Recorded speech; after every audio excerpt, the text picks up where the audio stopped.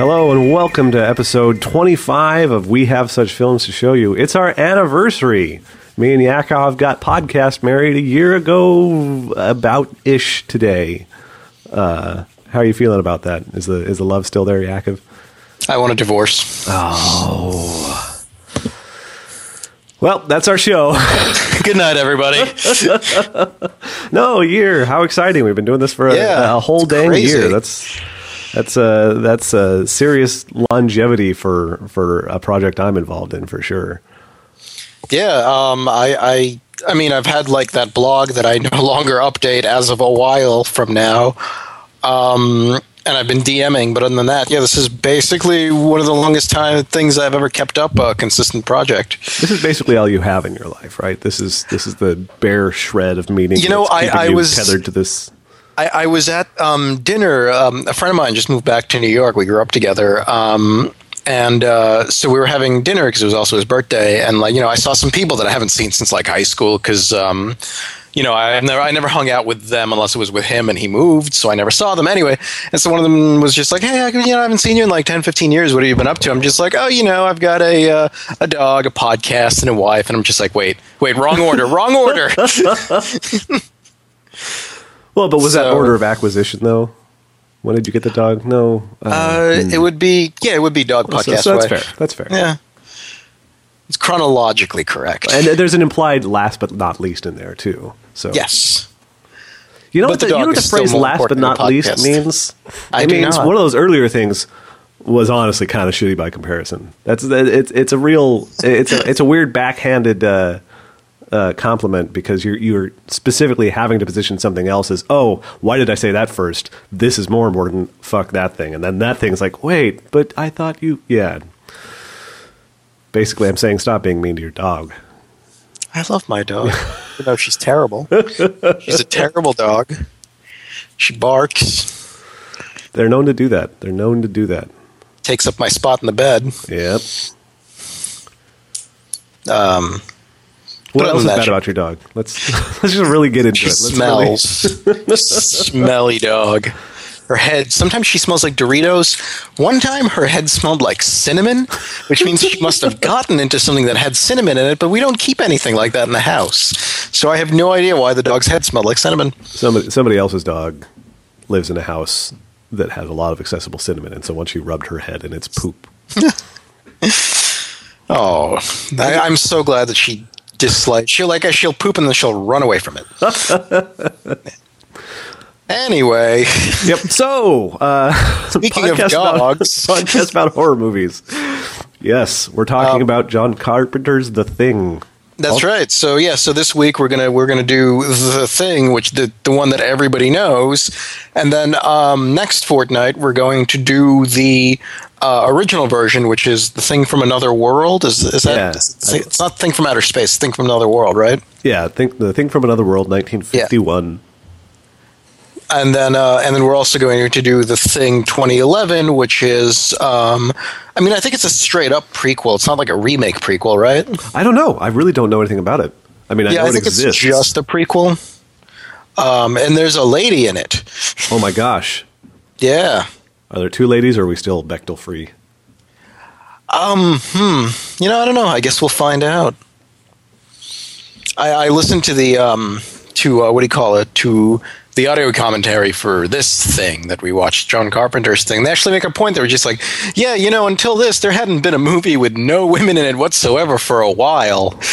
And apparently there were no women on the crew either. There was one, but she was pregnant, so she had to leave. So this is just all men. It's a very manly movie. It's a movie that really takes its manliness. It's a spectrum of manhood. You know, it's a real palette of, like, you know, trying to, like, from manly to somewhat less manly to old manly to really manly to Norwegian manly. And then Wilford Brimley's in this, and he's just, you know, he's apart from it in his entirety. He is just his own man. He's very Wilford Brimley. But I mean, I think there's something to be said. He has his sort of, you know, freak out moment in the film, but it's a really well motivated freak out is the thing. And, you know, obviously the rest of the people on the team aren't necessarily in the same headspace as him on that front, but yeah, he freaks out specifically because he's like, oh, I've got to do the hard thing and I've got to doom us all because that's the way we keep the world from being destroyed. That's a pretty good argument. And so trying to take down the entire infrastructure of your base and kill everybody with an axe is a pretty manly move for Wilford Brimley. Yeah, and I've read that he doesn't act. That's just Wilford Brimley. When you see Wilford Brimley on screen, that's Wilford Brimley. That's it. That's him. I can buy it. He always seems an awful lot like Wilford Brimley. So yeah. I've never actually seen any of his cowboy movies. Have you seen any of his cowboy movies? I've seen bits and pieces, one or two, but not really. He's really mostly Quaker Oats for me. Yeah, that's and Diabetes. Yes. The two almost go hand in hand, though. Do Quaker Oats give you diabetes? Yes, that's what I'm going for there.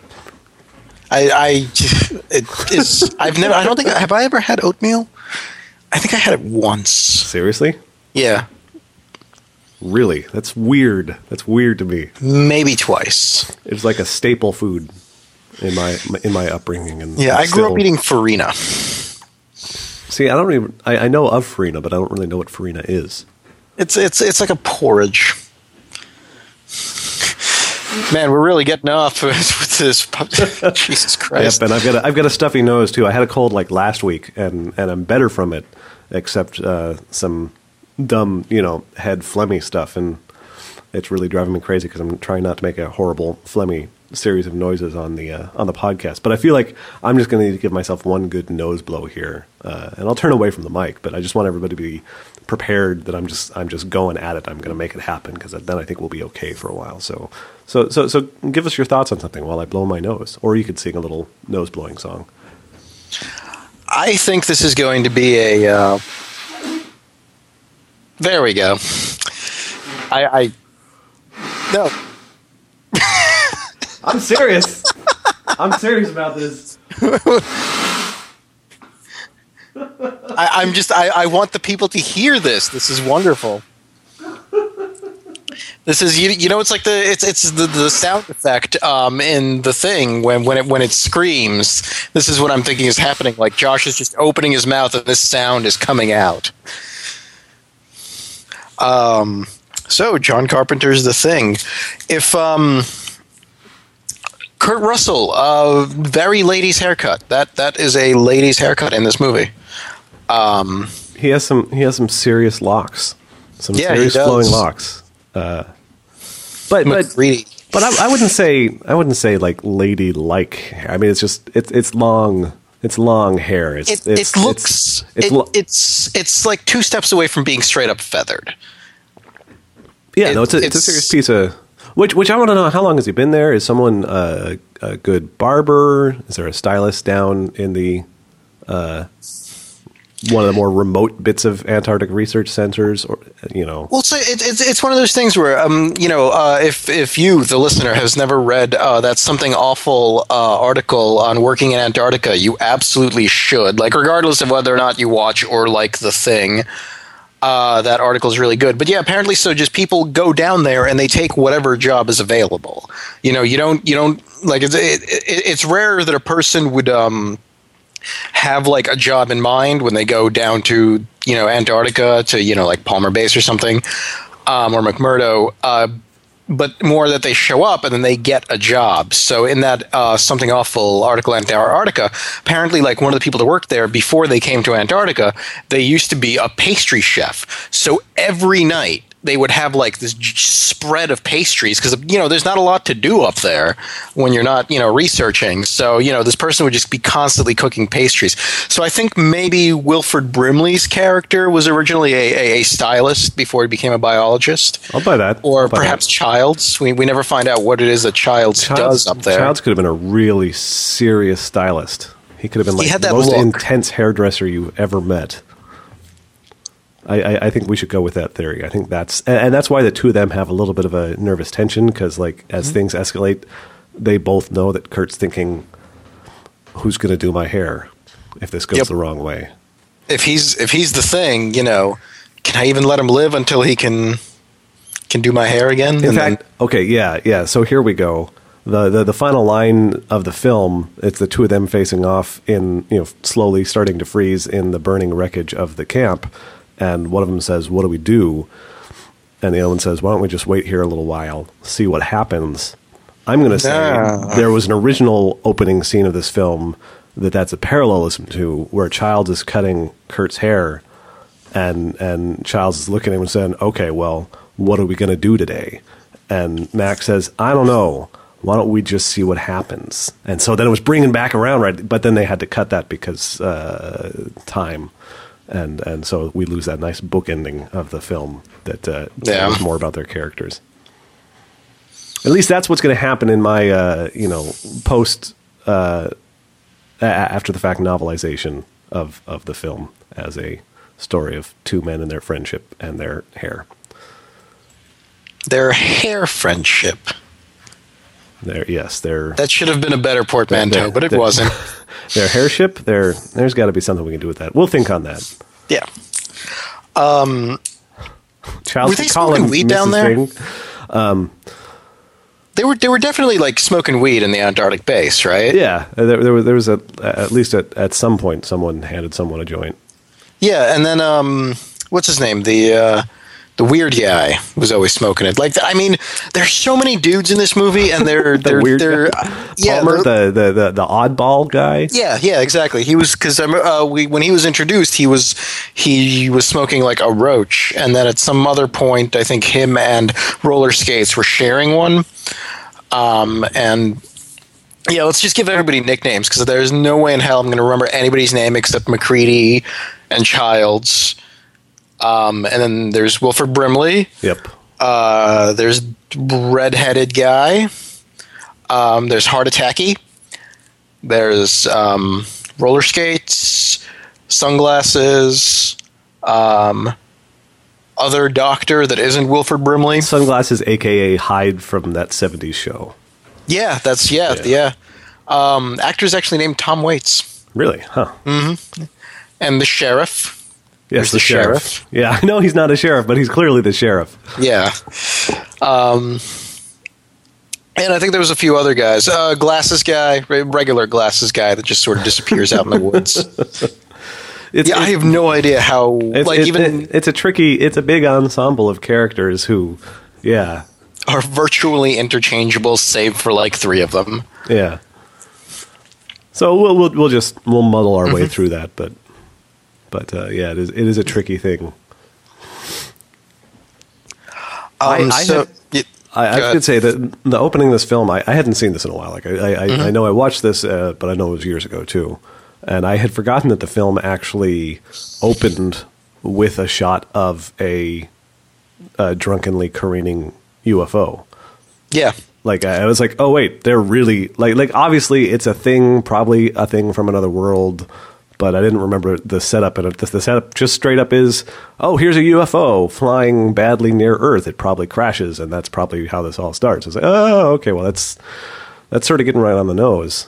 But it's interesting because then we don't really get a whole lot of alien stuff later other than just the creature itself. I mean, there is the UFO, the Norwegians dug up the UFO and implicitly dug up a block of ice that had a evacuated passenger of said UFO. But even that's not really sold super hard. I mean, we see them for a couple minutes at the UFO site, but there's no peeking inside the ship. There's no exploring any of it. There's not really any discussion of it aside from the really immediate sort of epidemiology situation of the creature that they're worried about, which I thought was kind of interesting. Yeah, nobody's particularly curious about it. They just want to know how to get it out, get it away, kill it, whatever. Yeah. Which is, kind of pretty realistic. Like, I mean, at some point, like one of the guys says, it's like, when they find the man thing from the Norwegian base, it's like, it's going to be somebody's Nobel Prize, but it's clearly not anybody there. Yeah. And Wilford Brimley takes the thing apart and he's pulling all those organs out, but he's like, it's what it looks like. It looks normal. I don't know. Yep. So, even with their high-tech computers, one of which that McCready destroyed for no good reason because he thought it was cheating. Yep. That's actually, wait. I think it was just because he's a misogynist. Yeah, I mean, the movie opens, like, the opening line of the movie is "you cheating bitch," which is, hey. Yeah, just like, let's get into a bad dynamic with a chess computer with really good speech synthesis, it turns out. Yeah. All of those computers, like, and like the output on Wilford Brimley's computer is really verbose. It's just like, it's not just like, chances underscore, or it's like, it's like crew underscore percentage with no vowels in it equals 75. It's like, no, it's chances that one of the crew is infected. And then it drops, and like it, lines up nicely in the middle, 75%. Yeah, that really jumped out as it's one of those things. Like, well, it's an interesting thing because how do you handle this? They're setting up what is a good important part of it, and I'm glad that the film has a character just really aggressively assess the situation and proceed accordingly. And the assessment is, okay, well, we've got some sort of horrible alien creature that mimics people and kills them to take them over and try and expand. If this thing gets to civilization, it could essentially destroy humanity. I think that's a fair sort of assessment to make and be really, really, really worried about the situation. And basically you want to do the equivalent of nuking the site from orbit, even if you're on the site. But the fact that they ended up communicating that with this implausibly clean bold font computer output instead of finding some other way to, because I mean, how else do you do it? We can't, the film's in a position where it's decided it can't have Wilford Brimley having a conversation about this with someone. He clearly decides he needs to take action without discussing it. So yeah, what's he going to do? Mumble these numbers to himself? That kind of sucks too. But there's something very specific about that particular move in movies to use a completely ridiculous computer display to communicate key knowledge because there wasn't a more obvious way to do it. Mumbled exposition. I feel like there's some material to mine there from that sort of era, and certainly not just that area. I mean, we still have dumb computer interfaces today, but it's changed a little bit. It's gotten a little bit more nuanced, I feel, overall at this point compared to 30 years ago. Yeah, I mean, the animation with like the cells going around, I thought that was it works, but it's also now hilarious. Like, I have no idea how it would have looked like back then. I can't even tell if it's just like if that looked like high tech, there's a very good chance that, like back when this was shot, that base was like high fucking tech. That was like a James Bond sort of thing. I doubt it, but there's a chance. So there's a chance that those computers are like top of the line. It's the equivalent of like, somebody in like a movie today whipping out like one of those tablet computers that's also somewhat transparent and projects holograms. Yeah. It could very well be that. It's like, oh, look, not only do we have text, we could have an animation of 3 cells moving and changing colors between. There was at least 3 colors there. There was gray and blue and red. Well, what that's it looked like to me was monitor. It looked like a not super great, but maybe of the time animation. They would show up on like an educational film, like a 16mm film at school, and here's these amazing computer graphics of cell assimilation. It's like, but yeah, the idea that Brimley would have wasted time putting together all the spit and polish on this thing just to show himself that he should go attack the crawler and the computers. Well, maybe he's like a visual learner. Like, he'll read, the cells of the thing take over the cells of, the host organism and what do you call it? Camouflage themselves. And he's just like, I don't quite understand. I need a picture, and then there's a picture of like a red boomerang hitting a blue balloon, and then the blue balloon turns into a red balloon, and then back into a blue balloon. And he's like, "My God, like, Eureka!" You know what? Speaking of that, the crashing UFO, I really like the tiny UFO that they find in the basement. Yeah, I don't know if we were supposed to take it seriously or not, but the fact that he's building a UFO underneath the tool shack, and has he just been doing that since they locked him in that tool shack? That's some fast work. So, Well, I mean, he's only Wilford Brimley for as long as he needs to be Wilford Brimley. The rest of the time, he might as well be like, maybe at some point the thing absorbed a species of drill creatures, and so he just turns into a giant drill and burrows down there. Maybe, yeah. Yeah, I don't totally understand what the timeline is supposed to be on that, because it is a bit confusing. Yeah, the timeline gets really confusing. I mean, as far as I can tell, it takes place over maybe like 5 days at most. Yeah, something like that. Just a real short series of days. Yeah, because none of them sleep, so it has to take place. It's implied that none of them actually sleep at any point. Yeah. Except, I guess, Wilford Brimley, but he doesn't need to sleep because he's the Thing. Yes. Well, he's eventually the Thing is the Thing, because he's clearly not the Thing earlier on, because he's specifically trying to sabotage the camp to prevent the Thing from Or is he trying to sabotage the camp to prevent anybody? Oh, no, wait, no, the Thing wants to get out. Yeah, the Thing. So, yeah, I guess the Thing got him later. Yeah. Sometime after they lock him in the shack, the Thing must have gotten to him, and then he burrows out a hole and starts sneaking out and collecting pieces to put together a ship with. That's one of the things I actually really like about them leaving very vague, is how the Thing makes other things the Thing. We get a couple of shots where it just throws its tentacles onto something and then kind of eats it maybe, or does something to it, and then we get that other shot of, I think, Benning when he's tied to the chair and all those tentacles are slapping around him. I'm making arm motions. But yeah, we never actually see what happens there, so it's really just left up to your imagination, which is good, because I don't think I can't imagine anything would look better than what I can sort of picture it in my head almost happening. Yeah. Yeah, there was. Yeah, but oh man, the effects in this movie are amazing. It's really great, and yeah, almost everything is done as sort of an effects montage. Mm-hmm. Some of which are better than others, but all in all, I really liked it. It's great. Yeah, they had two different effects companies working, at least two. So that's they had at least two effects companies working on it, and then there was apparently there was the tentacle effects, and then there was the statues, which are just statues. They're the models. And I think that was and then there was just the moving shit and that was the mostly puppets. But yeah, no, this movie, the first time I saw it, it made me really, really, really have more fondness for practical effects than I did, just because there's nothing there's no computers in this movie. There is a computer. There's chess. There's Wilford's and there's the chess computer, and one of them is murdered. I guess the other one's probably blown up eventually too. Yeah. But yeah, no, all of the explosions are actual explosions. All of the what do you call it? All of the monsters are big rubber monsters. They might not have. Some of them weren't in the scene apparently, but they were all big rubber silicon goopy monsters. They don't look, the way.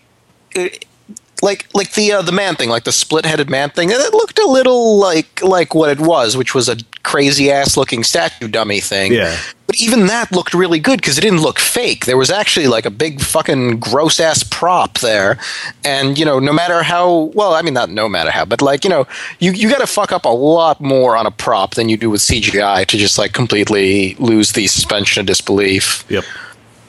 Yeah, with a good sculptor and just a little bit of thought about how you're going to frame and shoot something, you can get a lot of mileage out of this physical prop, just because someone is a decent sculptor and someone knows how to slop on goop and someone knows how to point a camera at it. With CGI, you kind of have to cross a bunch of bars just to get out of conspicuous shittiness, even if you've got some of the pieces right, which is... And it's an interesting thing, because I'm kind of curious to see what they do in the 2011 one next episode, because they will totally have had access to contemporary computer effects, and the question is, there's both the question of whether, did they screw up the CGI? I'm kind of assuming that they didn't, because it seems like at this point, if there's any kind of money on a production, you get the CGI okay. But also, do they get a lot more explicit about some of these things? Because the montage, let's go from one practical effects, setup prop thing to another, and just leave the transition implied, because we don't have the transition, or we don't have the budget to have the transition. It works really well in this film, and it seems like if you have the CGI to conceive the whole thing, you might do it more as a whole continuous thing. And I don't know, that could be awesome looking. It could be sort of disappointing because like you say, your imagination. When I don't know how we get from point A to point B in this horrific sequence, my brain's going to sort of just vague it up in a terrifying way. Right. If someone else does a good job of conceiving a good-looking CGI sequence that's continuous, it may look great, but still just kind of like, oh, okay, so it gets sort of absorbed, and then that's now we're at point B. Okay. So yeah, I'm kind of curious to see how that's going to come off by comparison. But yeah, I the effects are a huge star of this movie, and it's that really great. It's kind of the same thing as, we both really liked the practical effects in the early Hellraiser movies, especially. Yeah, they were very well done.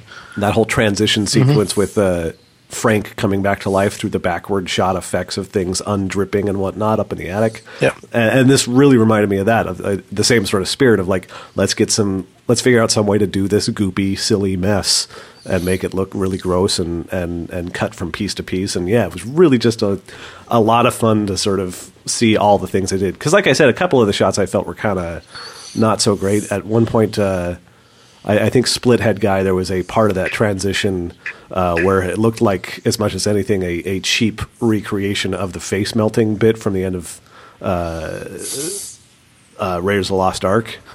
And it was like 1 second, and it was part of the montage. It was like, step 3 in a 5-step process. And I remember looking at things like, well, that one looks kind of cheap. But then they moved on to the next effect, which was different. It was like, oh, okay, I'm back on board, Yeah, there was just trying to think. I mean, might as well just run through the effects shots. I think the first big one is the dog, right?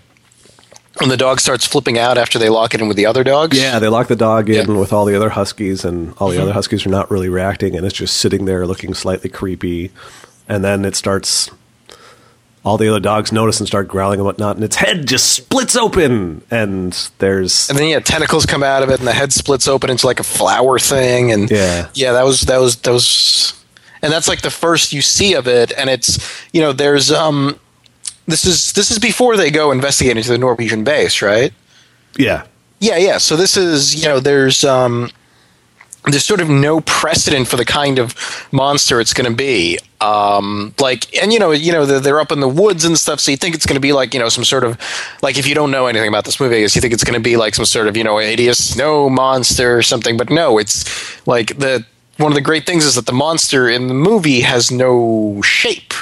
It's, the monster it's whatever it wants to be. And, part of that is the fact that it could be you. And the other part of that is it could be like this grotesque thing that has to follow like no laws of biology or anything, because no matter what it looks like, it's always mimicking it. It's never actually dependent on being that thing. Yeah. Like when they find out with the blood, it's like, it doesn't matter that if you try to hurt part of its blood or if, you attack the whole thing with an axe, you're going to get the same reaction because it's, everything you see on it is superficial or at least it's not necessarily superficial, but it's functional in a way that it needs it to function rather than functional in a way that it's evolved to function.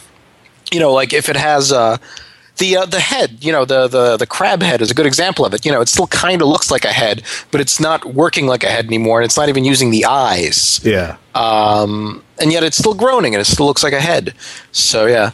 So yes, that was the first one. And the second one was the man thing, right? The split-face man thing that they find. Yeah. Well, there's a little bit of effects before that, really before even the dog, when they go to the Norwegian camp. And we just get a couple good shots of dead frozen Norwegians. One of which is there's the first one we really see. The first gross we see in the film is a Norwegian sitting in a chair, and they come at from behind, and so we get a shot of sitting there dead with slashed wrists sort of hanging out on either side, with the implication maybe of having killed themselves, but I'm not really clear because their throats also torn open, I think. No. So there's the one So there's the guy, like the first body that they find. He's sitting in a chair, and it's really cool. It's like it's a good set piece. He's sitting in a chair. His hands are splayed out in like to either side of him. There's blood coming out of his wrists downward, but it's frozen. So he's just like got these chunks of like icicle blood out of his wrists, and then the camera, the camera comes off that, and it comes up to like head level, and then you see it's almost a silhouette, but you see a giant gash in his throat. Yeah. Like it's huge. Like his head is like partially taken off, maybe like a third or a quarter of the way through. Like it's a big old gash. So that was. It's hard to figure out exactly how that played out, but. Yeah, I think it's implied that he slashed his wrists and then quickly slashed his throat. Because, I don't think he'd be able to slash his throat and then slash his wrists. Well, yeah, but I would you slash your throat if you'd already... he cut up... He took big chunks out of his wrists, it looked like. At that point, I feel like you probably feel like you were done. It's one of those nuke the site from orbit things where, if you're going to kill yourself because this thing's going to get you otherwise, you're going to make fucking sure you die. Maybe. I could buy that. It looked almost to me like it was an attack on his throat. Like maybe he slashed his wrist 10 seconds before something else decided to murder him as well. Although I couldn't figure out why that would happen either. So maybe I'll just run with your theory because it seems at least more self-contained. Yeah. Anyway, so that was really kind of like the first effect shot, come to think of it. But as you were, then we get the split head man thing. Yeah, you get the split head. And you know what's weird? When they get the split head guy back into the base, why is it smoking? Did you notice that? How like they take it out of the... I think the implication is maybe... I don't know. Like I was going to say maybe it was just still relatively warm, but... The guy with his slit wrists, it was literally blood frozen down to the... So, but they had set it on fire. So maybe if they had really recently... I don't know. I don't think it really makes sense. I think the timeline's just weird there. Because I thought the same thing. I tried to just sort of hand wave it away for myself at the time. But yeah, it does seem weird that it would still be maintaining that much heat after sitting out in the exposure in the, Antarctic for at least a day. Yeah, and probably at least a day. Several hours. At least a day. Well, I wonder because they may have gone out the same day. Because I don't think it was. The thing chooses when it goes back to sleep, right? Because like all the way at the end of the movie, they're just like it knows it can't get out now, so it probably just wants to sleep and wait for the rescue team, which sort of makes the movie a loop because they were the rescue team that showed up when it was sleeping at the Norwegian base. Yep. So yeah, it was probably. I have no idea why it would have been smoking. Like they didn't need to melt it out of anything, like the Norwegians did. Maybe it was just a natural thing that it does. I don't know. Yeah, I don't know. Not know. Yeah. The thing the ice that they got it out of. Did you like that the ice boat thing? I didn't like it very much. The giant block of ice that it... Yeah. I just like as a prop. I've never liked that prop. Well, and it seems like a lot of ice to take. I don't know anything about chopping things out of the ice in the Antarctic, so maybe that is just what you do is you pull out like a 6 by 6 by 12 foot giant block of ice that weighs literally tons. But I don't know. I didn't have strong feelings about it. It was just like I was like, okay, well, apparently there was a block of ice and they cut this thing out of it, but. It sounds like you had feelings. I didn't. I do. And I don't know why. I think it's just because it looks like a giant like styrofoam container, which it probably is. Because I know a lot of the ice here was real and a lot of it wasn't. So, but you know what I did like though the footage of the guys like all standing around with their arms out to show you like just how big that UFO crash site is. Yeah. I thought for some reason I don't know why, but I thought that was really spooky. I'm really fond of found footage, so there was but yeah, just them all standing around it was great, and I wonder if they actually went through all 9 hours, or I wonder if they were like fast forwarding through any of it, or just like sitting there watching the Norwegian base show. It seems like you would have made a point of going through all of it because they seem kind of dismissive, or we can't watch all this blah blah blah or something. I don't remember exactly, but it's like this is. Yes, you can sit down and fucking watch this stuff. For one thing, you're stuck in Antarctica. You're not going anywhere, and it seems like this might be yeah. I feel like they weren't dedicated to the information gathering to the degree that they probably should have. No, I keep thinking that maybe like my Prometheus theory applies to this. Where have you seen Prometheus? No. So it's all right. I mean, maybe we should even do it on the podcast at some point. It's a pretty good horror movie. But everybody's just like, everybody keeps pointing out, it's like, this character is supposed to be a biologist. Why is he trying to pet the snake? Or something like that. Because, like, all the characters just keep doing stupid things. Yeah. And the thing is, like, this is, a mission to buy, like, a crazy rich person to some unknown system to look for extraterrestrial life, which isn't a thing yet. And you're not going to get like the best guys for this. You're going to get the guys that can't get better work. So I don't want to slander the reputation of anybody working at an Antarctic base. But yeah, like maybe these aren't like they're almost very clearly not like the cream of the crop as far as having to deal with a situation goes. Yeah. These are the guys that want to go out into the ice to get away from basically everything. In the commentary, Carpenter actually says that his original, like his idea for the MacReady character, I'm not going to say original, I mean I assume he went through with it, but like MacReady's backstory is basically that he's an alcoholic Vietnam vet who just needed to get the hell away from civilization. Yeah. And that's why he's up there. Which makes sense with his character and everything, and he is also constantly and heavily drinking. But yeah, pretty much everybody is actually. I liked how like Mac is definitely a J&B guy. Like it's always a bottle of J&B with him. Wilford Brimley's definitely a Smirnoff vodka guy.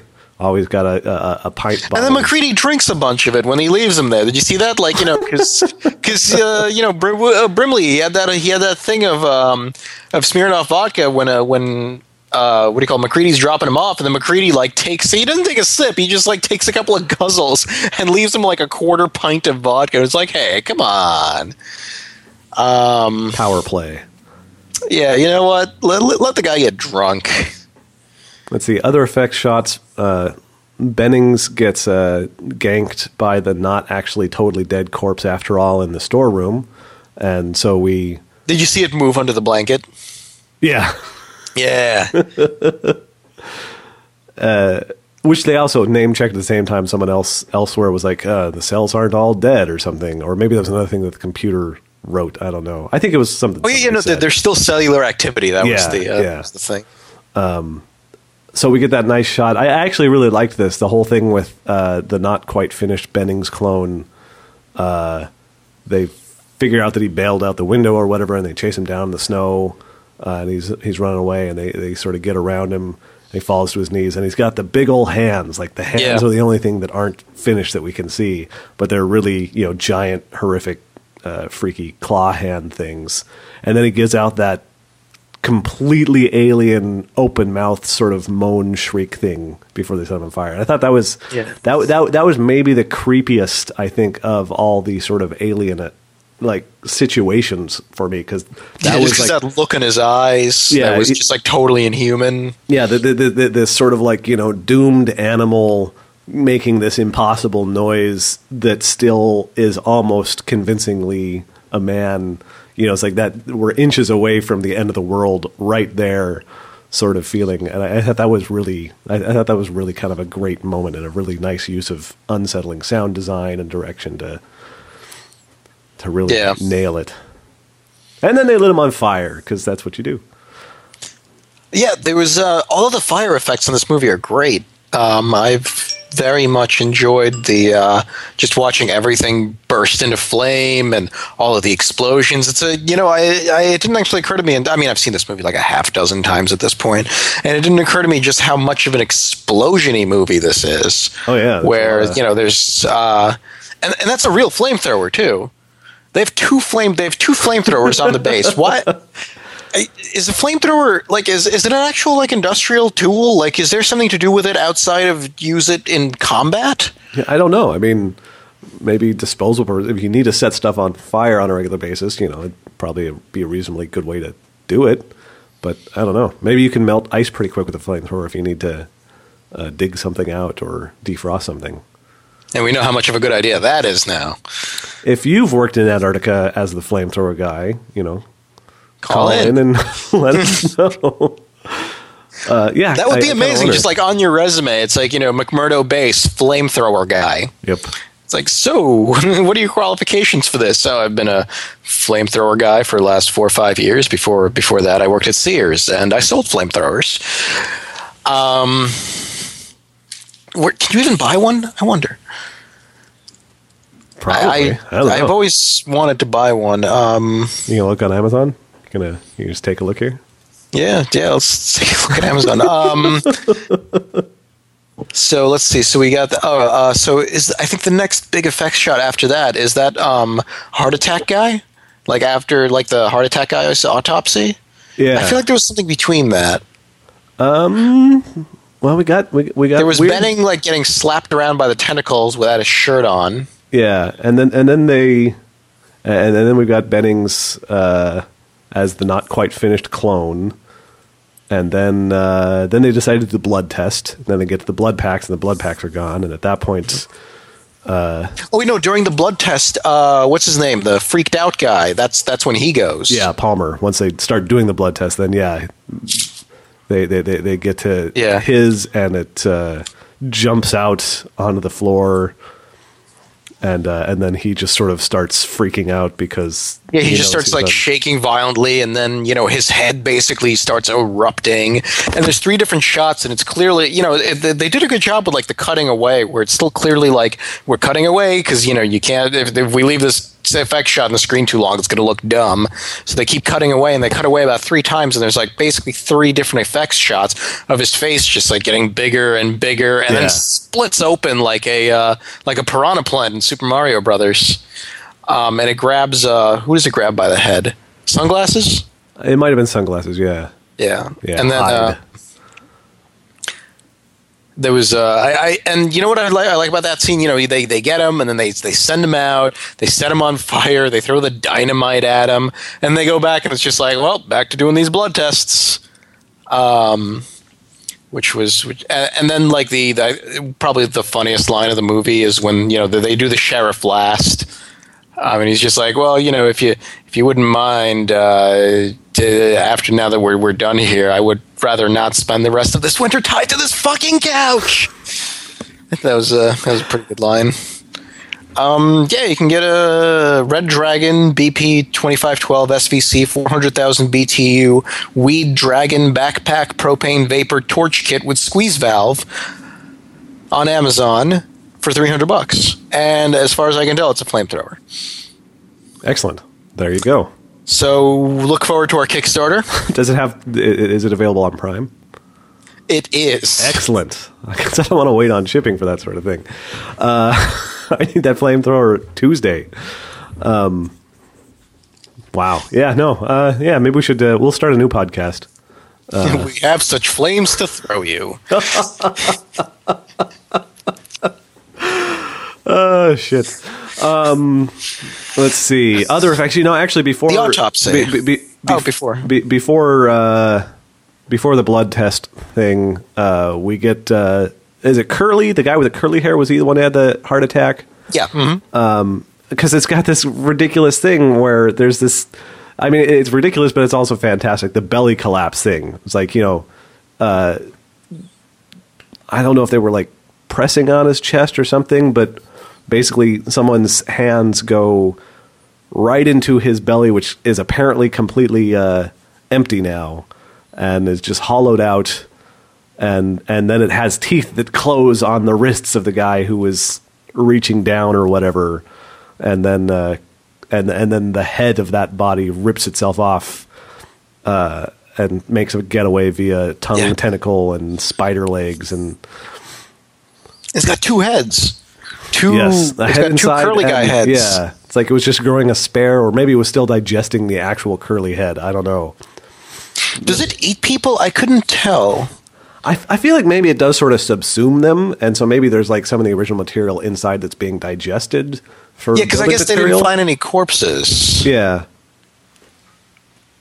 Yeah, I mean, it would make sense that it's just sort of using them like a replicator does as base matter. Yeah, it's just breaking it down and reassembling into what is then. See, that's the funny thing. Is this thing I'm trying to ask serious science questions about the functioning of a mysterious alien from outer space that creates perfect clones of people, including somehow okay. Let's have the annoying guy who won't shut up about the dumb science in a movie moment here, just to address this.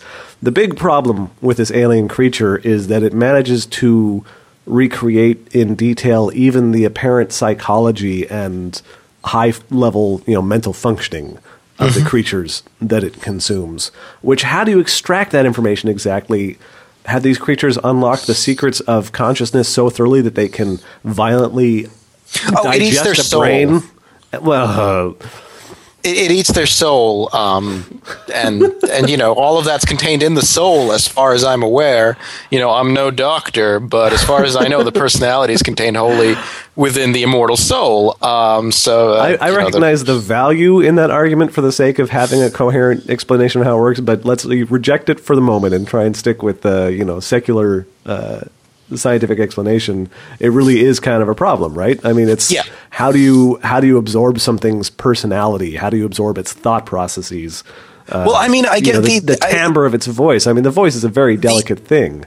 The argument would be that if it's able, if it's the DNA of the thing that made it grow into what it is, I think it can, to a certain extent, like maybe if you eat something and you analyze the brain chemistry, and then you trace it back, and like with the DNA, so you've got the brain chemistry at the moment that you eat at one point, you get the DNA at the other, so all you got to do is just, fill in the missing gaps there. And I think that maybe that's how it does it.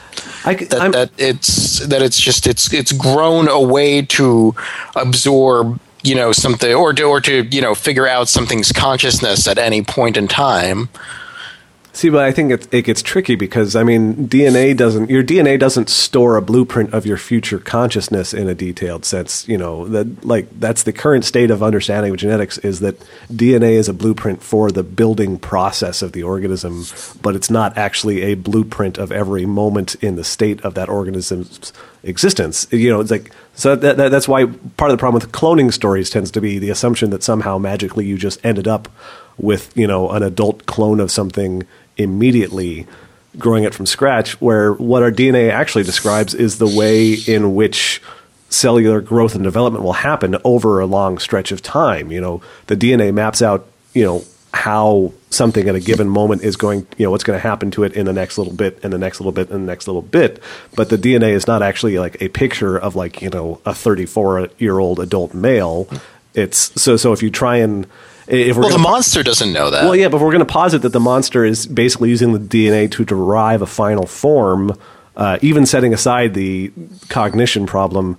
It would also have to be some sort of amazing computer for calculating at a very high, rapid rate a incredibly detailed simulation of the process of growth, so that it could say, okay, the thing I'm eating, it tastes like it's about 45 years old, so I need to do 45 years worth of computation to generate the information about this, and then run this very complex simulation extremely rapidly and do this big cellular process and then arrive at the end result, and that's what I'm going to build in such a way that's even indistinguishable, short of a blood test apparently, from normal human flesh. So it's like the whole thing is like it's enormous. It's a huge ask. It's a huge amount of thing to be asking for, and it's a really good argument for treating this like a horror movie instead of a scientific dissertation. I guess is what it comes down to. But still, it's like that's my best attempt to ruin the film for everybody. Is it really is one of those things where it's like the thing you're doing works much better as a ghost story than as a bit of speculative fiction, because it really doesn't make a whole lot of sense without a lot of extra answers about the nature of this alien. Well, I think that the movie recognizes that, and that's why everything is so compact, and that's why there's so little curiosity about it, and that's why like they lock one doctor up and the other doctor gets 8 real quick. That I think just the nature of the movie. That sort of adds to the paranoia aspect of it, and to the horror, is that it's completely unexplainable how this thing can do that, even beyond like it's like, oh well, it's a shapeshifter, it shifts shapes, it's like how there's numerous points in the movie where it's pretty clear that if something is the thing, it might not even know it. Yeah. Like, it might be such a perfect duplicate that even the thing that it turns into doesn't know that it's the thing until it's time to, thing. Yeah, and that's a really interesting point. Certainly, it seems like there's at least that perception among some of the guys up there. Because during the blood test stuff, for example, more than once we see someone heave a sigh of relief when it turns out they're not the thing. Yeah. And that's not an argument necessarily that the thing wouldn't know it's a thing, but it's certainly an argument that they're dealing, at least at some irrational level, with the unknown nature of things. Like, they don't know that they're not the thing, even though they don't think they are. Yeah, they don't know if you get if it's an infection, if it actually duplicates you first, or if it duplicates you from the inside. Yeah, or for that matter, I mean, reasonably speaking, also they don't know if something could go weirdly wrong, and people could assume they're the thing, even if they're not the thing, and then kill them, because the stakes are obviously pretty high at this point, and people are not fucking around. Yeah. But with the blood tests and all the men in close quarters, this movie is really kind of about AIDS. I saw someone else saying something about that too, or maybe I saw you someone mentioning that. Yeah, somebody I know, like, she watched it for the first time a couple of months ago, and then she tweeted, she's like, how is this movie not about AIDS? And I mean, it's from 1982. But in the commentary, what do you call it? Carpenter and Russell both mentioned that. I call it Carpenter. That's what I call it. They both mentioned that like while they were shooting is when like the reports on AIDS started coming out, and how like eerily similar everything was to just like the concept of the movie, where it nobody knows where it came from, nobody knows what to do about it. The only way you can't tell by sight until it's basically too late. The only way to find out is a blood test. It's just like all of these things are just so spookily close to the content of the movie. Yeah. And especially because it's just a bunch of men. And it was originally it was what was the original name for HIV? It was shit. I don't remember, but. Yeah, I've totally forgotten what it was. But yeah, it was linked to men specifically in the beginning, because it was gay men that were like dying of it more than just about anybody. I think it was heroin users. What is it? I learned about this in college. The 4 H's. Yeah, it was homosexuals, heroin users, hookers, and Haitians. Those were the 4 most affected groups by HIV in the beginning. What the hell did I take a class on that I know this? I was an English major. No, you learned this at 4-H camp. Oh, yeah, that was it. It was that and farming.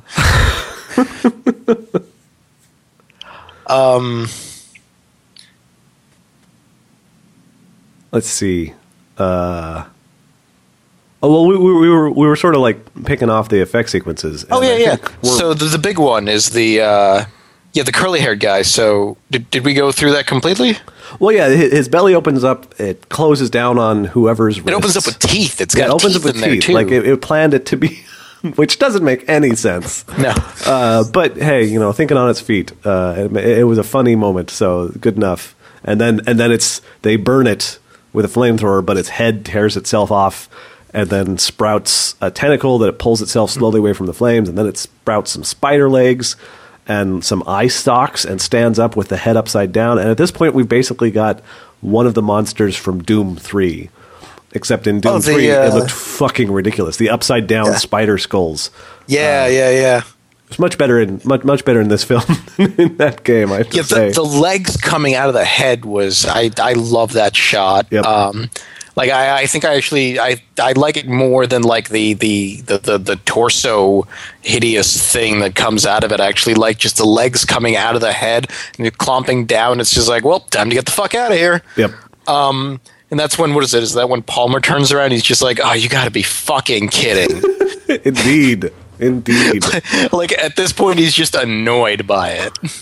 And I think there could be an argument that, like, I see 2 ways you could go this. One is that maybe some of the things that we see come out when it's under duress or trying to make something happen, that could be an indication of the actual form, insofar as there is any natural form for these creatures. Like maybe they are very tentacly, spider-leggy type things, and that's mostly what they are until they turn into something else. Or it could be that those are just really handy basic tools. Like a tentacle's great for grabbing a thing, surrounding a thing. Legs are really great for scuttering. So if you need to get on the move, then why not spider legs?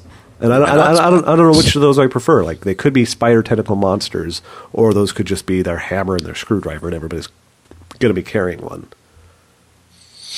I mean, I think it just extrudes a hammer or screwdriver out of itself. Yeah.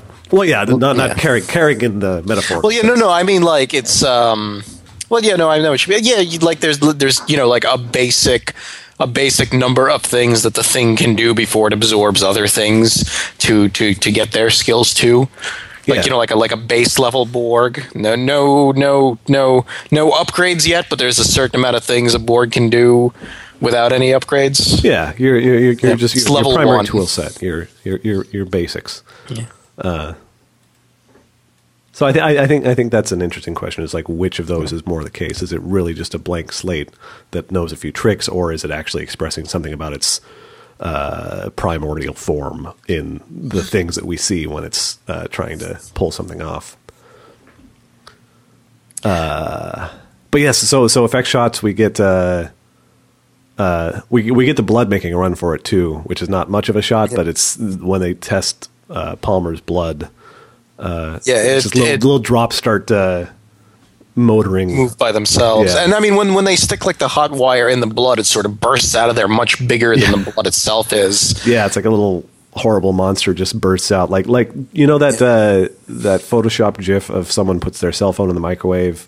Yeah. And then it starts to smoke and burble, and then all of a sudden you get like a horrible monster jaw coming out of there, vaguely seeable in the Yeah, it's that just sped up a lot more. Yep.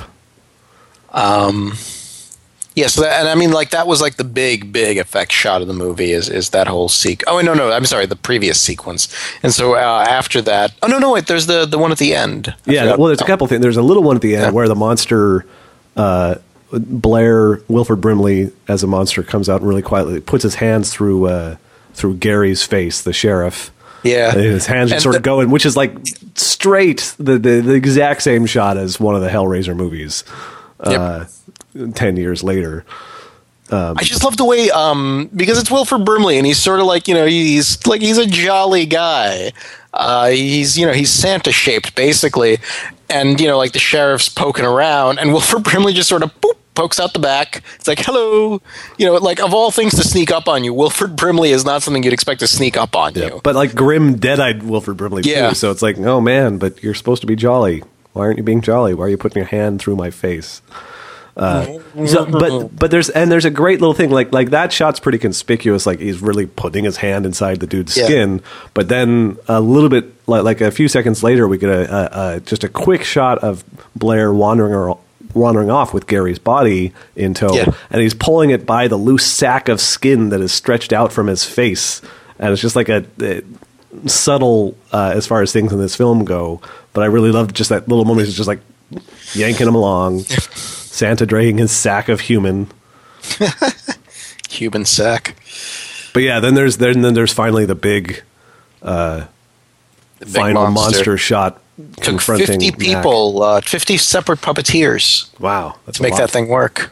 Yeah, and it's huge. It is, yeah. Like it's sort of like you can tell the scale of the special effects stuff that they use, and this thing was fucking huge, and it's like it's sort of rooted in the ground, and then there's this big torso. I think were there arms? I think there was something like arms some sort on of limbs, yeah, and then at the top is like half Wilford Brimley head, and then coming out of it is just this enormous like snout full of teeth, like about roughly as long as the head is tall, maybe even longer. And then the dog thing bursts out of its middle, and the dog thing has limbs too. Yep. And yeah, I mean that thing is, that was like the I'm going to die if I don't win this battle form of it. That was its final form. It was if you were watching Dragon Ball Z, this would be, I'm going to say, 6 to 10 episodes after the fight started. Yeah, and I really like that they went big with it because it feels like a large prop. And the thing is, they probably could have saved themselves some serious money and difficulty by shooting something in miniature instead. Like, scale it down like to 20% of the actual size of the thing, and still gotten most of the look there. But yeah, it felt sort of weirdly substantial even though we didn't necessarily get a real good look at it. I mean, it's, again, sort of quick cuts and tight editing to give the impression of this thing as much as anything in the relative darkness. But, yeah, it really did feel like this ridiculous, monstrous thing they made. And they did. I mean, I would have loved to have worked effects on this movie. I don't know what working effects involves. Let me rephrase that. I would have loved to hang around the special effects studio and bother people while they were working on this. That's the right approach. Yeah, just come up to somebody. It's like, so what are you doing? It's like, oh, this fucking guy again. I'm painting it. What does it look like? I'd totally be that guy. So yeah, those were all the big, and then after, is it after that they blow everything up, or is that as they're blowing everything up? The monster, they're in the process of blowing everything up, and they're setting up, like, they've blown up a bunch of stuff, just chucking grenades into rooms, and then they go down to sort of blow up the infrastructure, and they're setting up the dynamite in 3 different spots, and that's when the monster starts getting in the way of that plan, and gets Gary and gets roller skates. I really had roller skates for an early, like, pinned as an early death, but then eventually I guess he just sort of takes off the roller skates and gets serious about shit. Yeah. I mean, he's the one that sort of like abandons MacReady and goes back and is like, look what I found, which, is a ballsy move. Yep.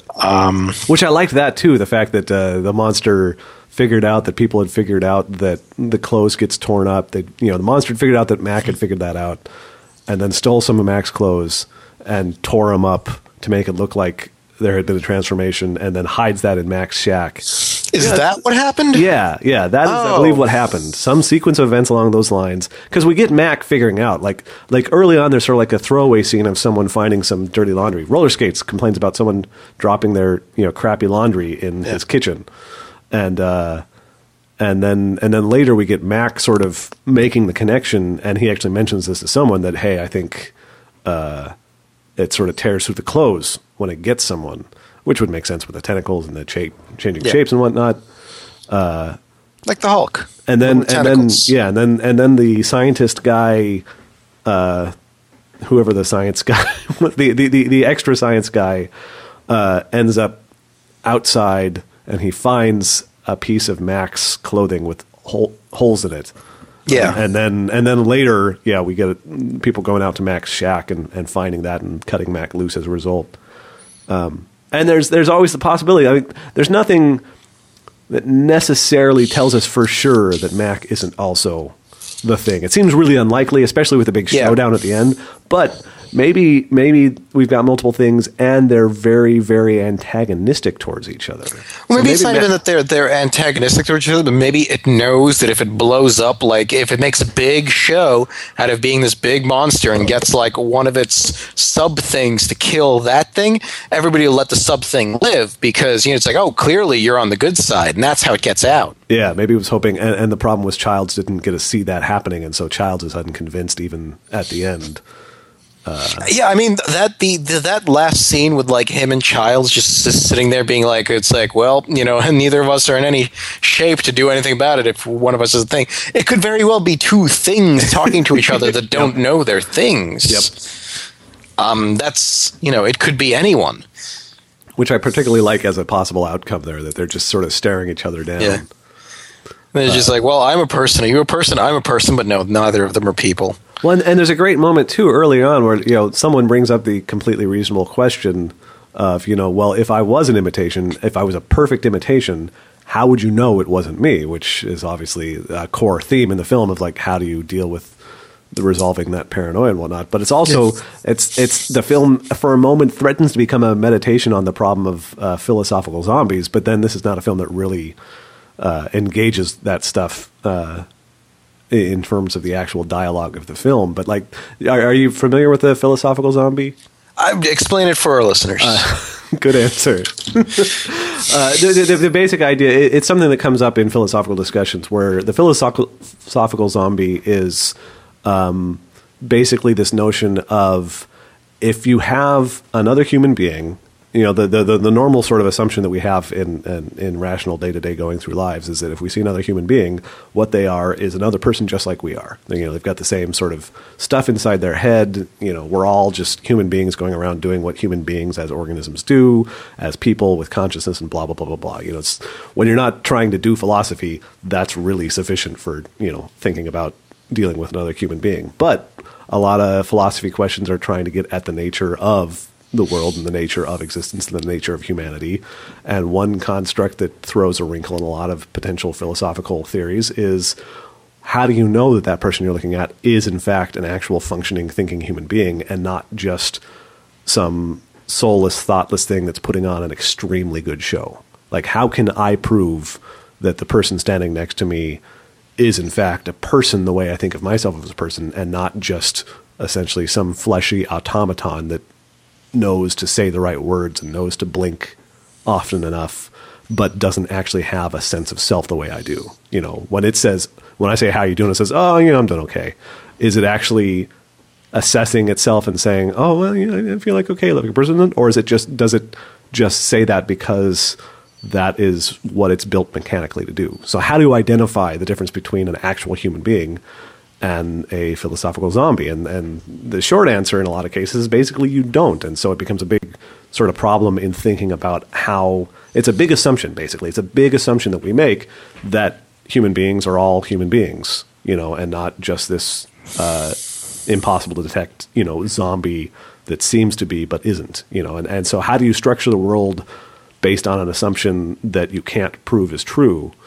And so it's a great big giant mess, and I'm not really doing it justice at all because I've got no philosophy chops at all. But that's the philosophical zombie. It's not a brain zombie. It's the impossible to determine sort of quantum nature of fellow humans versus the other, the fundamental alien that we just can't detect. Which this film, so yeah.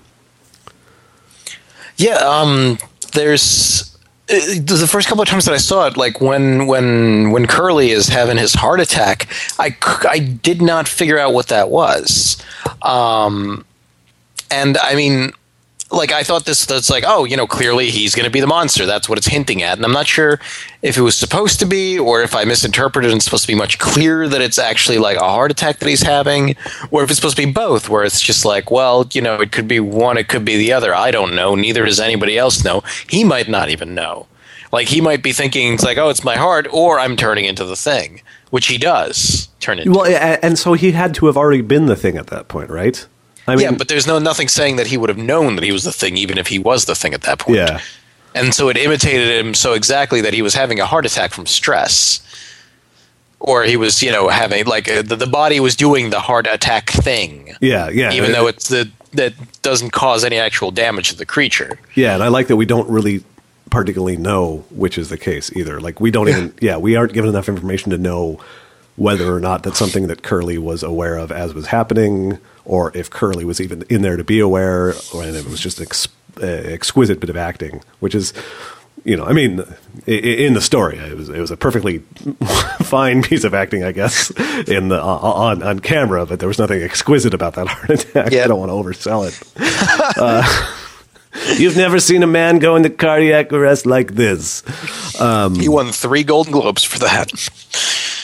Yeah, and so a pacemaker. These are all questions I don't really expect the 2011 film to be as good or as charming to me as this one, but I am actually kind of excited to see just to be able to look at some of these questions and sort of see how they play out in light of some of the speculation we're able to do here, and also see what the old film is, because I expect that to be a lot, I guess, more hammy.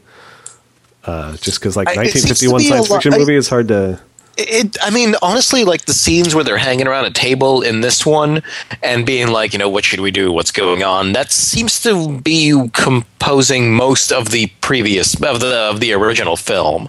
So, and I mean, that might be 50s, melodramatic acting, but this movie was definitely like 80s acting. It was pre. Yeah. It was like self-aware 80s acting, which thank God, because I don't know if I would have been able to. I don't know if I would have been able to watch this movie if it was in like the same tone as Big Trouble in Little China or something. Oh, geez, yeah. Then it would just be called like The Thingy or something. But yeah, there's a very like what do you call it? Grimdark tone about this, where it's like, well, we're all men and we're all serious men, and even the jokey men are serious, and we got to figure out what's going on, and god damn it, let's just do the thing, which is just like very of its time, as much as the sort of 50s style of like to us really sort of like ersatz sounding conversation is. Where it's just like, well, people didn't talk anything nearly like that, and people only kind of didn't talk like this. And in 20 years, somebody's going to look at this, and they're going to look at like the one from the 50s as one of those like A Trip to the Moon or something, where everybody's jumping around and smacking things with umbrellas, and like this will be the 50s movie. Yeah. Well, it's agreed. In 30 years, we'll revisit series of films and see how our aesthetic interpretation of them has changed. So look forward to episode 750.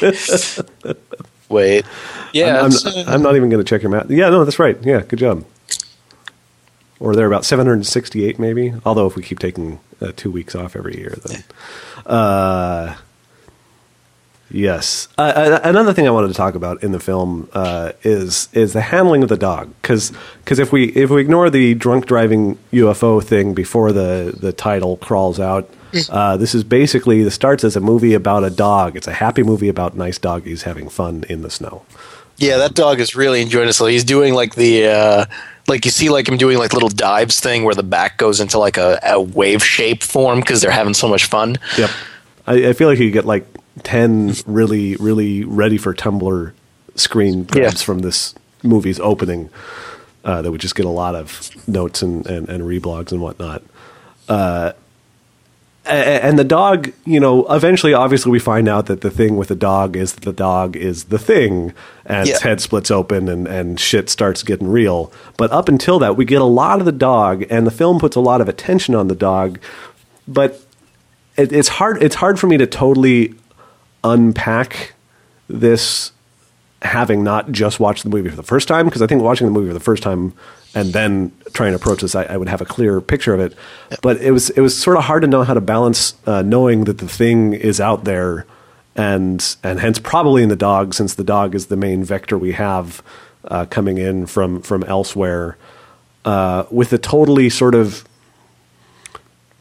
There's a lot of attentive framing and returning to the dog before the big reveal. We see a lot of the dog. The dog is clearly important to the film somehow, but he's not really portrayed in a particularly menacing way. He just seems sort of like it really is just like there's this nice chilled out dog that ran into camp and he's sort of hanging out and he's poking into rooms. And so there's this weird contrast between occasional moments of framing it in a spooky way, but still not really selling the dog as trouble. But we obviously can't ignore the dog. It's like the dog isn't a surprise, even though they try not to particularly telegraph that the dog is trouble. So it's this weird sort of...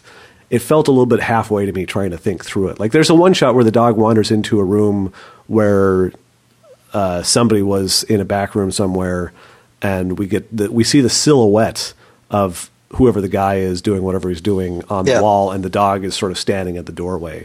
And that's getting into actively, there's something a little menacing going on here territory that I think points to the dog as a vector for menace. But even that's not, like, it's visually, there's an implication through, like, shadow on the wall and sort of coy observation that implies something on there, but it's not really sold as heavily spooky. And so, yeah, I guess I'm kind of curious if you felt the same way, or if you had strong feelings one way or the other about the handling of the dog in the lead up. Yeah, I think the dog, it was just like sort of an uneven way of introducing something. I mean, like, I totally see what they were going at with that. You know, it's like on the one hand, it's a happy dog. On the other hand, you know, it could be the monster, and you know, it is the monster at some point. But yeah, there was either too much or too little. I can't really tell what. Like, there was either like too much, as in, you know, there's too much focus on the dog, where it's just like it's like, you know, the what do you call it? Like in a kung fu movie where you got like like there's that one guy who's going to be like the end guy because he's wearing the fancy suit or something. It was sort of like that, where there's a lot of attention called to the dog, but it doesn't deserve that much attention, really. Especially because of just like the payoff from the dog is just the scene in the dog tank, and there was no, you know, that they could have easily just left that be without having any of the, you know, like the dog moments that don't really lead to anything. Yeah. And on the other hand, you know, like if there were dog moments and they should have led to something, and they didn't really. Like, there was, I can't see what losing the scenes with the dog and just having like, you know, you have the scene where the dog is introduced and the crazy Norwegian guy is trying to blow it up and shoot it, you know, and the dog runs up and hugs the guys, and then you have the scene with the dog like hanging out under the table and he spooks somebody, and then you take the dog back, and that's it. Like, that would have been enough. Yeah. Like some little scene in the middle there to remind us that the dog is around, so it's not like, oh right, that dog. Yeah. Out of the blue. And I think that's the kind of thing where you finally see like the power of editing, where like, you know, you get like something, it's like, you know, there's 3 minutes of deleted footage, and it's like, well, 3 minutes can be a lot, because right now we're talking about like, I think 45 seconds worth of footage being too much. Yeah, exactly. It's like as much as we're criticizing it, it's not like it was just dog, because it was just like, it was just enough to be conspicuous in a way that doesn't pay off well enough. There's a lot of shots of checks. A lot of qualifiers in that sentence. Well, and it's interesting too, because I think part of why I could see an argument for having the dog seen several times, partly to establish maybe the mechanics of the monster gathering intel. You know, you can make that argument. Maybe that's part of how it gets its impression of people, is it, you know, actually observes and monitors sort of behavior and whatnot. So it hanging around and being seen in the vicinity of various people could be sort of an argument along those lines. I mean, the dog had to learn how to be a dog because it was a convincing dog. Yeah, well, it must have been around other dogs at the Norwegian camp, presumably. When we see that silhouette shot of somebody in the room that it's looking into, there's the possibility that could have been a moment of infection too, although I don't remember if it was someone who ended up living long enough to have their blood tested. So that would be an argument about that, I guess. But it could be the implication that after the fact you're supposed to think, oh man, that dog had its tentacles in everything, you know, from the get-go. But the big reveal in the dog kennel when it does the thing kind of almost argues against that, because that felt like, you know, when it goes for it, there's not going to be any of that original dog left per se, you know. Right. So it's hard to know exactly. But yeah, I thought I had a hard time not overthinking the dog, I think. Another thing that I wanted to overthink and then didn't get a chance to do anything with was there's a shot early on with a helicopter, maybe when Mac's powering it up, maybe when it's just sitting there, but there's a shot of the rear of the helicopter, and there's a sign that says danger in red letters and an arrow pointing to the helicopter's tail rotor. Oh, yeah. Chekhov's helicopter rotor. And I was like, is John Carpenter going somewhere with this? Like, I didn't remember a helicopter rotor Or was that like a OSHA necessary sign for the movie set? Not even like for the base. That needs to be on the movie set. And Carpenter's like, oh, if you're going to make me label it, fine, I'm going to put it on film. Or does John Carpenter just think helicopters are kind of rad and he's like, hey, let's have it? Or is it just like just bringing the concept of danger into the film just by putting the word on screen in whatever context necessary? I think he thinks helicopters are so rad he learned to fly one after this movie. Really? Yeah, because when him and Kurt Russell were talking on the what do you call it? In the commentary, that's it. He mentions like Kurt Russell actually asks, it's like, hey, was this before or after you got your pilot or your flying license or whatever? He's just like, no, this is the movie that made me think, oh, this is great, I should get one of those. Nice. So yeah, that's that. You know what? I think after listening to the commentary for this one, I enjoy commentaries, but these guys broke it down a little too much. Where it's just like, the commentary for like something like Cabin in the Woods was mostly just like, let's discuss the themes and where we're trying to getting at. And the commentary with Kurt Russell and John Carpenter was just like they were like literally pointing out all the zippers on the monster suit and all the wires holding everything up.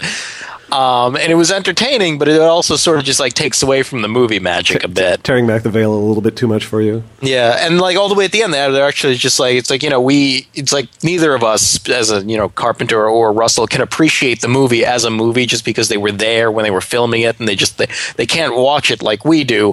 But on the other hand, they've got like, they were there when it was made. They know all the tricks, which is in itself is sort of great thing. But yeah, I think there might be a little much to I think by the time that like I forget like all of the specific things about what's a set and what's not a set and what was shot where, when I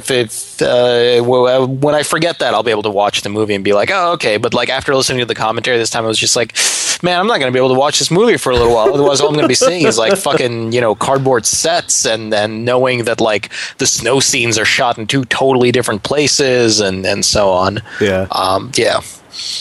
There was a little moment in the film that made me think someone needs to do some research on this, where Bennings, I think, maybe tells Roller Skates to turn that music down.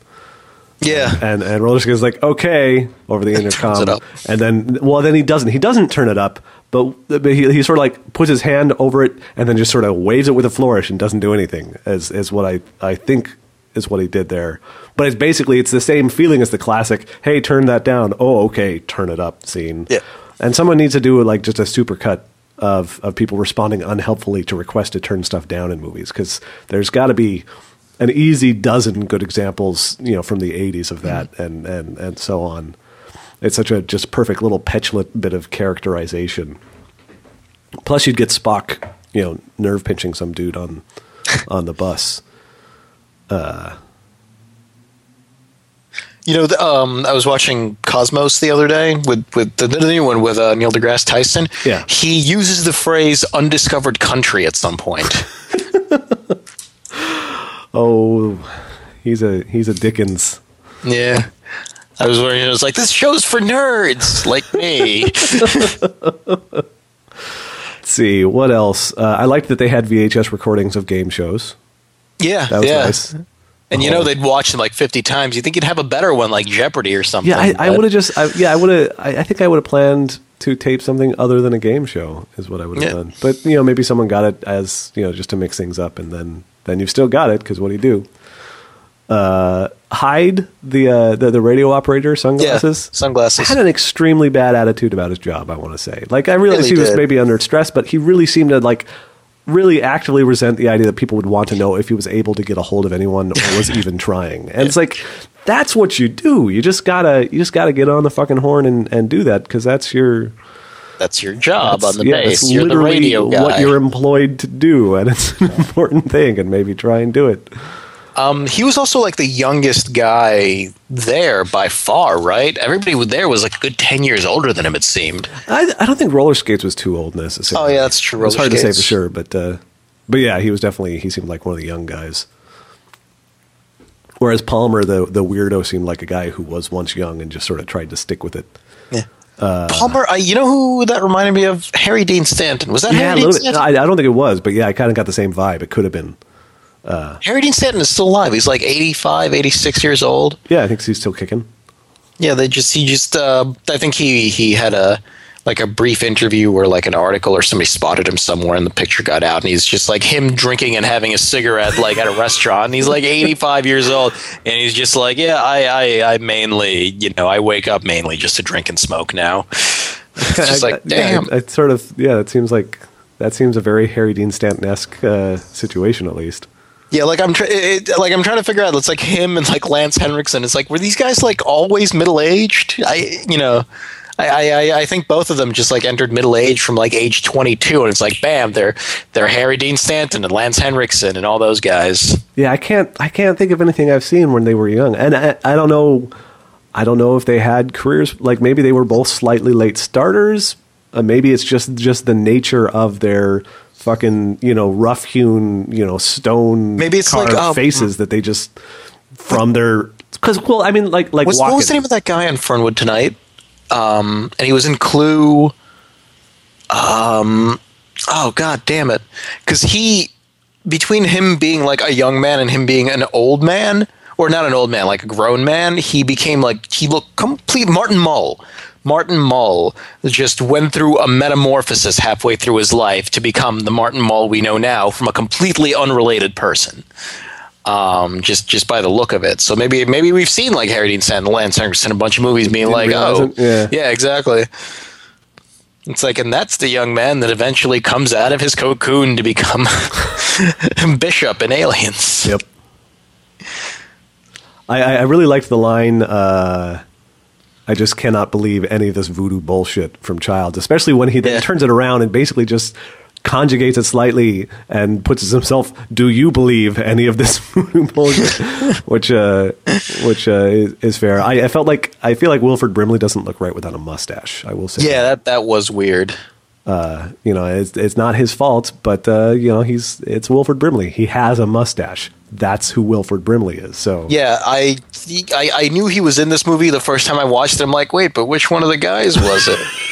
Because I was just looking for a mustache. I'm just like, and I'm not great with faces, and I'm like, I was pretty sure it was him. It's like, it doesn't look that much like him, I guess. Was he on Little House on the Prairie as well? No idea. I'm going to look that up. I never really was a fan of the show, but my sister loved it, and so I was aware of it and saw it sometimes. But yeah, I think maybe he was some grandfather figure or something on it. I'll see if I can find Wilford here anywhere. Maybe not. I'm not finding him. So yeah, maybe I'm just inventing that. Maybe he was just in some other historical stuff. But he is from history. I'm pretty sure we plucked him out of 1875, and he's just like, oh, I like it here too. Why not? Yeah, that's how they said diabetes back then. What else? Mac's pilot hat. Should we talk about that? Because was it a sombrero? I don't know. What was that thing? It was like someone got drunk and combined a sombrero with like an Australian outdoorsman's hat and ended up with this gigantic thing that was just ridiculous. And I don't know why you would put that on when you got into a helicopter. It seems like it would just really limit your field of view, but maybe it keeps the sun out of your eyes or something. I guess hats are known to do that. Yep. But yeah, it was a really big hat. It was a really big hat, a ridiculously big hat. And it's probably it probably is some specific known kind of hat. Like I doubt John Carpenter invented it or anything. Yeah. Maybe Kurt Russell just saw it. It is. It's the Carpenter. That's what they call it now. If you go into any of the hip hat stores, you just like, give me a Carpenter. They need two guys to get it from downstairs for you. Like, oh yeah, that's over in the helicopter section. Yeah, helicoptering hat. Like a pilot's hat. It's a helicoptering hat. There was a couple split lens shots. There were. I had to have that pointed out to me by the commentary, but yeah, I have much clearer idea of what that looks like. Yeah, about 65 minutes in, there's a shot with a science guy in the foreground and Mac is in the background, and they're both super clear. And then a bit later, there's the big, gentle giant-looking dude has a scalpel in the foreground on the left side of the shot, and I think maybe Mac was in focus in the background on the right side. So yeah, I thought, yay! Every time we get one of those, I'm just a little bit happy. I did want to ask a question. When they're doing the impromptu blood test, why the thumb? Why would you cut open people's thumbs? Yeah, like, you need your thumbs. Part. Yeah, exactly. Yeah. Nick the back of your wrist or something. I think it was necessity as part of the special effect, maybe, or something. I don't know. It's probably relatively easy to pull off as an effect shot. Yeah. Plus it looks like ooky. He was like, oh god, Yeah. So someone knew how to do a thumb real well, but it just it's like you're going to be using that thumb, all day. Yeah, even if it's on the other hand, you're still carrying shit. Yeah. So I didn't know what to think of that exactly. Windows was the name of Shades. Yeah, that confused me for a while. I was just like, what? There's not even, it's like, because at some point somebody yells Windows and then he goes to look out the window. I was just like, oh, come on. He just really likes them. Yeah. Another thing with the blood running away too, I wanted to sort of argue that's the moment that things sort of seem helpless to me. Yeah. Not the fact that, oh no, it's scary, even the blood's making a run for it, but the fact that a drop of blood is apparently mobile enough and self-contained enough to make a run for it means you're really fucked. You're really, really fucked at this point. Like, literally maybe nuking the site from orbit would work on the assumption that would destroy, the stuff. But otherwise, how do you actually successfully kill this creature if doing things like blowing it up or burning it could lead to a little bit of tissue getting away and then being capable of reinfecting? It's like the same problem with the ending of 28 Days Later. Yeah, where they decide to pull off the happy ending after establishing basically the total impossibility of the happy ending. Where a happy ending here is a very limited sense that a character we care about doesn't die. There's still all sorts of terrible things that have happened, but yeah, they do the thing where let's do the full body transfusion. We'll replace all of your blood with fresh blood that's not infected so that you won't become a zombie. But the thing is, it's, first of all, how do you make sure you get literally every scrap of blood? That's why, I think that's why that's part of the thing about it, is that there's unless it's not found, there's no real way to, where everybody, it's like it was an incredible amount of luck that this thing landed in Antarctica and not, California. Because, if it landed in California, it's just that we'd just be a planet of things right now. Yeah. And then launching spaceships out to other planets drunkenly. Yeah. Well, and I guess I was seeing something, Carpenter refers to this and a couple other films as sort of like a trilogy of apocalypse. Yeah, it was this, In the Mouth of Madness, and something King. It was something, the one in the middle. Prince of Darkness. Yeah, which I've never seen. I don't know anything about it. Yeah, me neither. But yeah, he calls it his apocalypse trilogy. Well, and it's interesting because this one sort of leaves the apocalypse very much, implied as a possibility. Right. Whereas in the Mouth of Madness, just like really stone cold, the apocalypse has occurred by the end of that film. Which, have you seen that? I have not. Oh, we should do that sometime. I enjoy it. Yeah. It's Sam Neill. He's fun to watch, and he gets to chew on some scenery. It's like the metafictional one where he's like the author of the Lovecraftian stories, right? He's the agent. He's the agent. He's a literary agent, and then the author becomes the author of the doom of the world, essentially. And it's fun. It's an odd film that managed to take a couple odd turns. I sort of put it and Event Horizon side by side in my head as imperfect, but still I enjoy them. Horror movies starring Sam Neill, which is a Netflix category, I'm sure. Right. but yeah, no, we should do that sometime because I would enjoy doing that. Get a little bit of Lovecraft. I got a copy of it hanging around.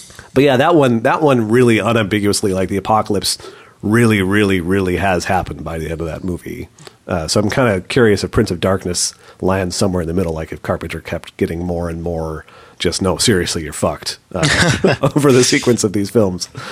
But yeah, so yeah, the blood getting away, really, yeah, like you say, it seems like it's just basically a matter of time and a little bit of short-term luck here that humanity's not already subsumed.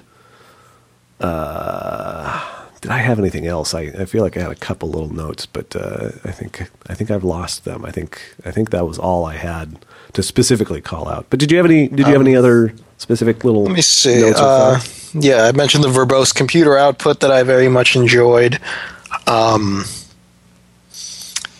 Yeah, I think I'm tied to the fucking couch.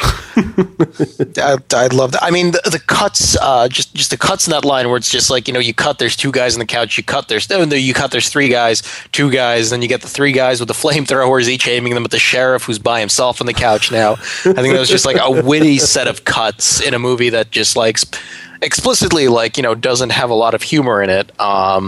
It's just like I like I like it when like the comedy is just established with just a shot that is not inherently funny by itself, but when you juxtapose it against other shots, and when you have like that quick cut, where the time compression is just like you can make a joke using nothing but a cut, and I think that's that's a really good. It's a good way to do that when you want to put humor in a movie, but you don't want to just have people cracking jokes because it's just like not that kind of environment. Yeah, where it's like if any of these it's not the fact that none of these characters seem to have a sense of humor. It's the fact that it's just like none of them use humor as a way of dealing with tense situations. So if and they're clearly characterized as such. There was none of the wisecracking, nervous sidekick stuff in this film at all. Even the characters you would think might have been that weren't. They were just they're all, this is fucked. Everything is fucked. What are we gonna do? Yeah.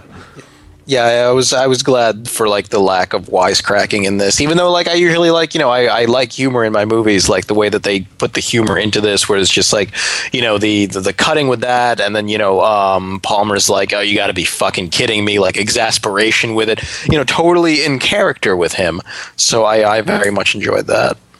And I liked, I will say that scene too, just the conceit of tying a bunch of guys down and then having one of them turn into a monster. Yeah. The just sheer horror of anybody else tied down is kind of they were freaking out. Yeah, Childs I was and the like, sheriff. Yeah, and I was like, holy shit, no! But he's fucking, oh god, it really. Yeah. I sympathized massively, even though I'm sitting here watching this movie and I kind of even like know what's going to happen, and it's not really a problem. I'd be like, oh, but he's fucking tied. Oh, Jesus Christ, So it's one of those. It's a good setup that reveals a certain amount of like, on the one hand, intentional tactical thinking, on the other hand, not necessarily being partly humane and thinking through the circumstances and the how it's going to play out when you decide to handle a situation like this. So, I don't know. Good movie. I liked this movie. Yeah, me too. It's one of my favorite horror movies. And I like some Kurt Russell. He's just one of my favorite even when he's actors. basically just playing an unpleasant asshole. He's still fun. I get the impression that if this movie had not turned into a horror movie and we'd seen more of his character, we just would have really, really actively disliked him. Yeah, I think I think Mac is just probably a real unlikable son of a bitch. But then you throw in a situation where everybody's dying and shit, and I liked the fact that sort of underlying character stuff came out in him actually, being the right guy to try and sort of take charge of the situation, and he's definitely in the shit get off the pot, They did a very good job with that. Like, he was clearly there to get away from something, like when you look at everything and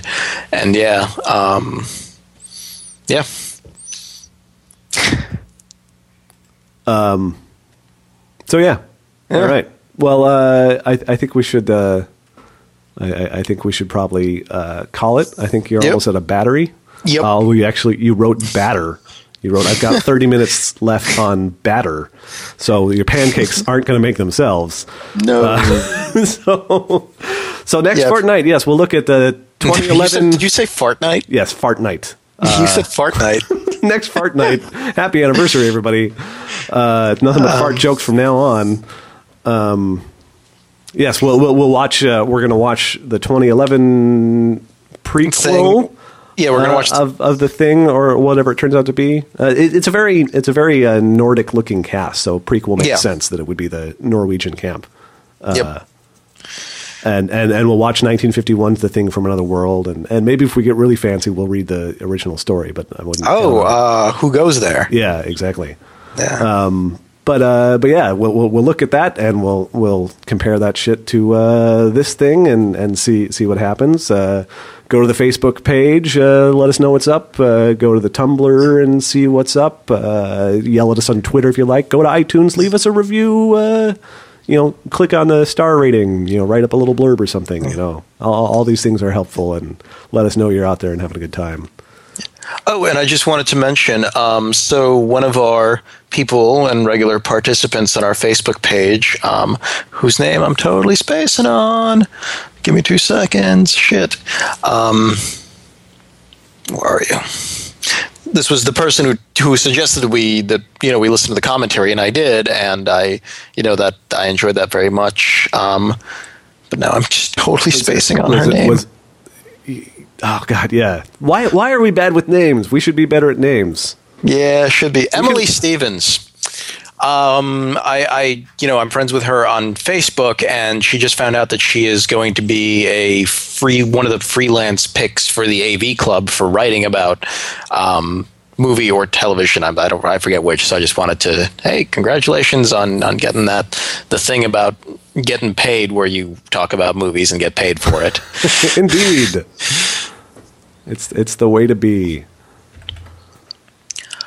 Yeah. Okay. So yeah, right. Facebook, Tumblr, iTunes, review us. Prove to us that you're actually you and not an alien imposter. Yeah, there's a bunch of really great reviews on there. Read those reviews. Some of them are entertaining. I just invest your life in our little endeavor here. Yes, this podcast could be your life. And I think that's it. So we'll see y'all in a couple weeks with even more thinging. Yep. Peace out, folks.